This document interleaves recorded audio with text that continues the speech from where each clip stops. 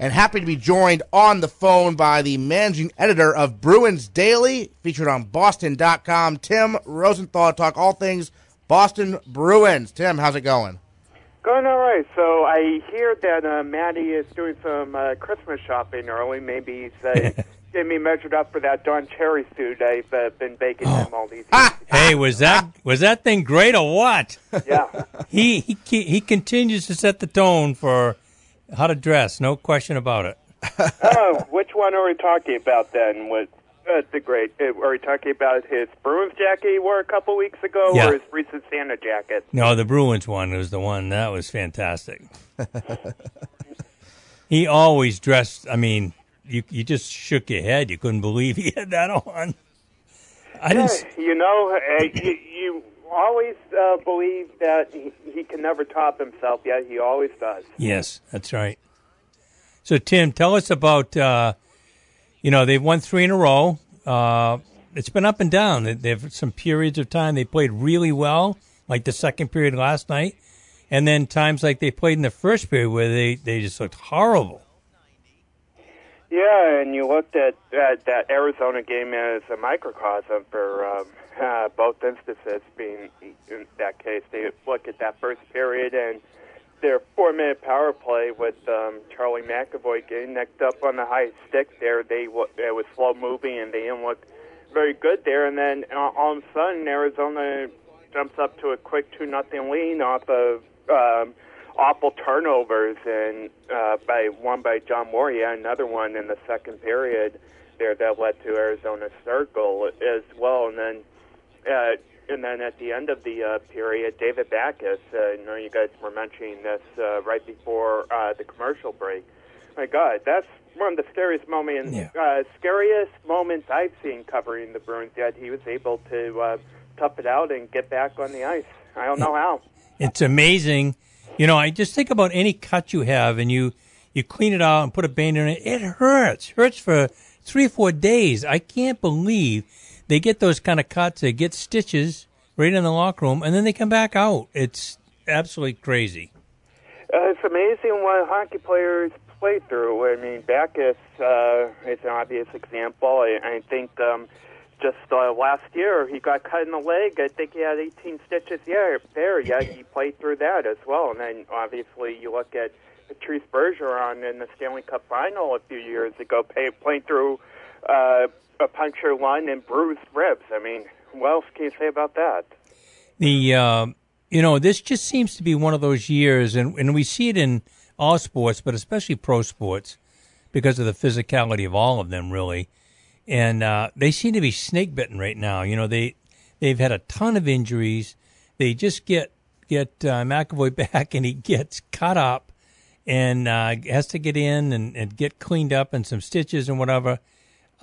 Is it just going to be one of those years, Tim, where everything seems to roll that way? It might be, but it might benefit them in the long run if they can overcome the adversity and battle through this. And in McAvoy's case, not only did he have the high stick there Tuesday night, but on Saturday he was on the receiving end of a late hit from Zach Hyman, who got suspended for a couple games as a result. And we're thinking, here we go again. Another concussion for McAvoy seems to be on the horizon, but luckily he was there to celebrate with his teammates, and then he played the next day against Ottawa, which I think was a little more impressive than their win against Toronto, if you ask me. Now, scoring 6 goals against that Leafs team is pretty good, don't get me wrong, even with that defense. But I thought coming back the next day in Ottawa, second game back-to-back, having a travel up there, second game in less than 24 hours, and eking out a 2-1 win was pretty impressive in its own right. Yeah, they've been so good defensively. Now, maybe not, I guess I'm going to say overall defensively. I think the goaltending has been very solid in spite of what everybody wants to yap about.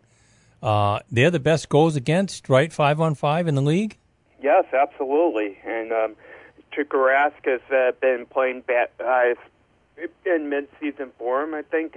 He's certainly been playing well since his leave of absence, since returning from his leave of absence. And Yaroslav Halak has been pretty consistent all year long. Now, they've had some hiccups along the way, but with whenever they've had a bad start, I think they've been able to bounce back and put together another solid string of performances. I don't know where this team would be right now without those two. Oh, I think that's been the difference.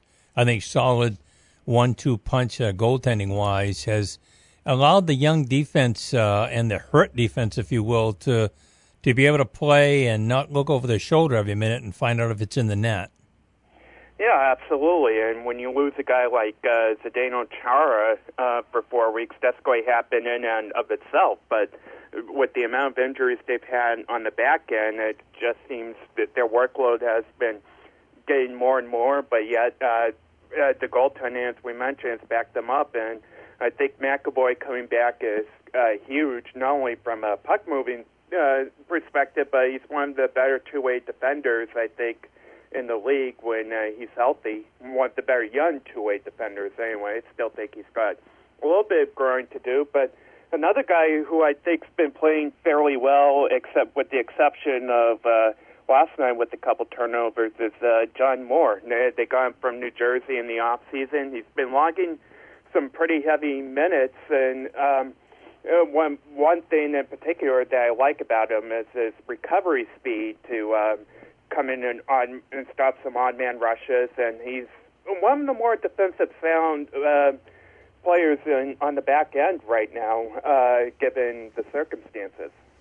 You know, Tim, in the off-season and then the start of this season with the Bruins being so young and then hurt, there's been some criticism of the GM and the ownership and whatever, whether or not they've done enough things, made enough moves, and so on. And yet, they brought up the depth of people from Providence, and I'll tell you what, I mean, they've taken maybe, you could say, a little bit of a step back from where they were a year ago. But, you know, really, I think we got very little complaint. They've played well enough to be in the playoff hunt in spite of all these injuries and with playing with really young, inexperienced kids. Yeah, and they're right behind Buffalo now for the third playoff spot, which a couple weeks ago seemed a little bit of a stretch there. But at the same time, you look at where they are in the playoff standing right now, that first wild card spot, they would be going over to the Metropolitan Division and given the playoff structure there and avoiding Tampa and Toronto at least till the conference final. But getting back to your point on the Providence call-ups, you look at Lozon, you look at Connor Clifton, they fare pretty well, and then you look at Jacob Forsback Carlson, you looked a little out of place playing with the top line, but I think he's really developed as a second or third liner over the past few games. You see that young line with Donato, JFK, and Danton Heinen last night. I think they really set the tone in that comeback there with the nice first goal there, and the makeshift top line was able to carry the load the rest of the way. You know, Tim, last week when you called in, I complained about Krejci moving to the top line. I had some real doubts about it. And yet, it seems like these last 3 games, he's played pretty well. He laid a tremendous check last night that's uncharacteristic of him, but I think he's played pretty well. Yeah, definitely. I think getting top-line minutes now with Pasternak and Marchand, that's something he really enjoys. And you saw that he was actually the top-line center a number of years ago on that cup run with Lucic and Horton. And I think he really enjoys being relied upon in heavy minutes, and especially in clutch situations in the third to close out games, taking key face-offs, and also setting his players up in certain situations as well. So I don't know if this is going to last, especially whenever we hear about Jake DeBrusk, if this is only a short-term injury or a long-term situation, but I think Cassidy's got to roll with it right now, right before Bergeron comes back. We always used to say that Krejci was decent when he had a big, strong winger with him. Somebody could go in the corners and beat the crap out of people and get the puck for him. But now he's playing with a couple of scoring geniuses who are flying around all over the place. A whole different look for that line. Yeah, and they're making him look good as well. So it's one added dynamic now is top heavy. If you shut down that line, I think that's going to have a trickle-down effect with the rest of the lineup. But at the same time, you look at that Toronto game, only one goal came from that top line, and that's crazy. They have 6 different goal scorers, all of them secondary goal scorers, including Torrey Krug, who I think's really picked up over the past few games, a couple goals in that span, and now a couple assists. One assist shy of breaking the team record for U.S.-born players per assist, and 2 assists shy of 200. There's nothing to complain about there, I don't think. Tim, we talked last time, and you had a couple names you threw around. There's still talk that maybe they need another forward of some sort, maybe a centerman or whatever. And what are they going to do? Are they going to trade Krug? There's been a lot of chatter. What are you hearing now?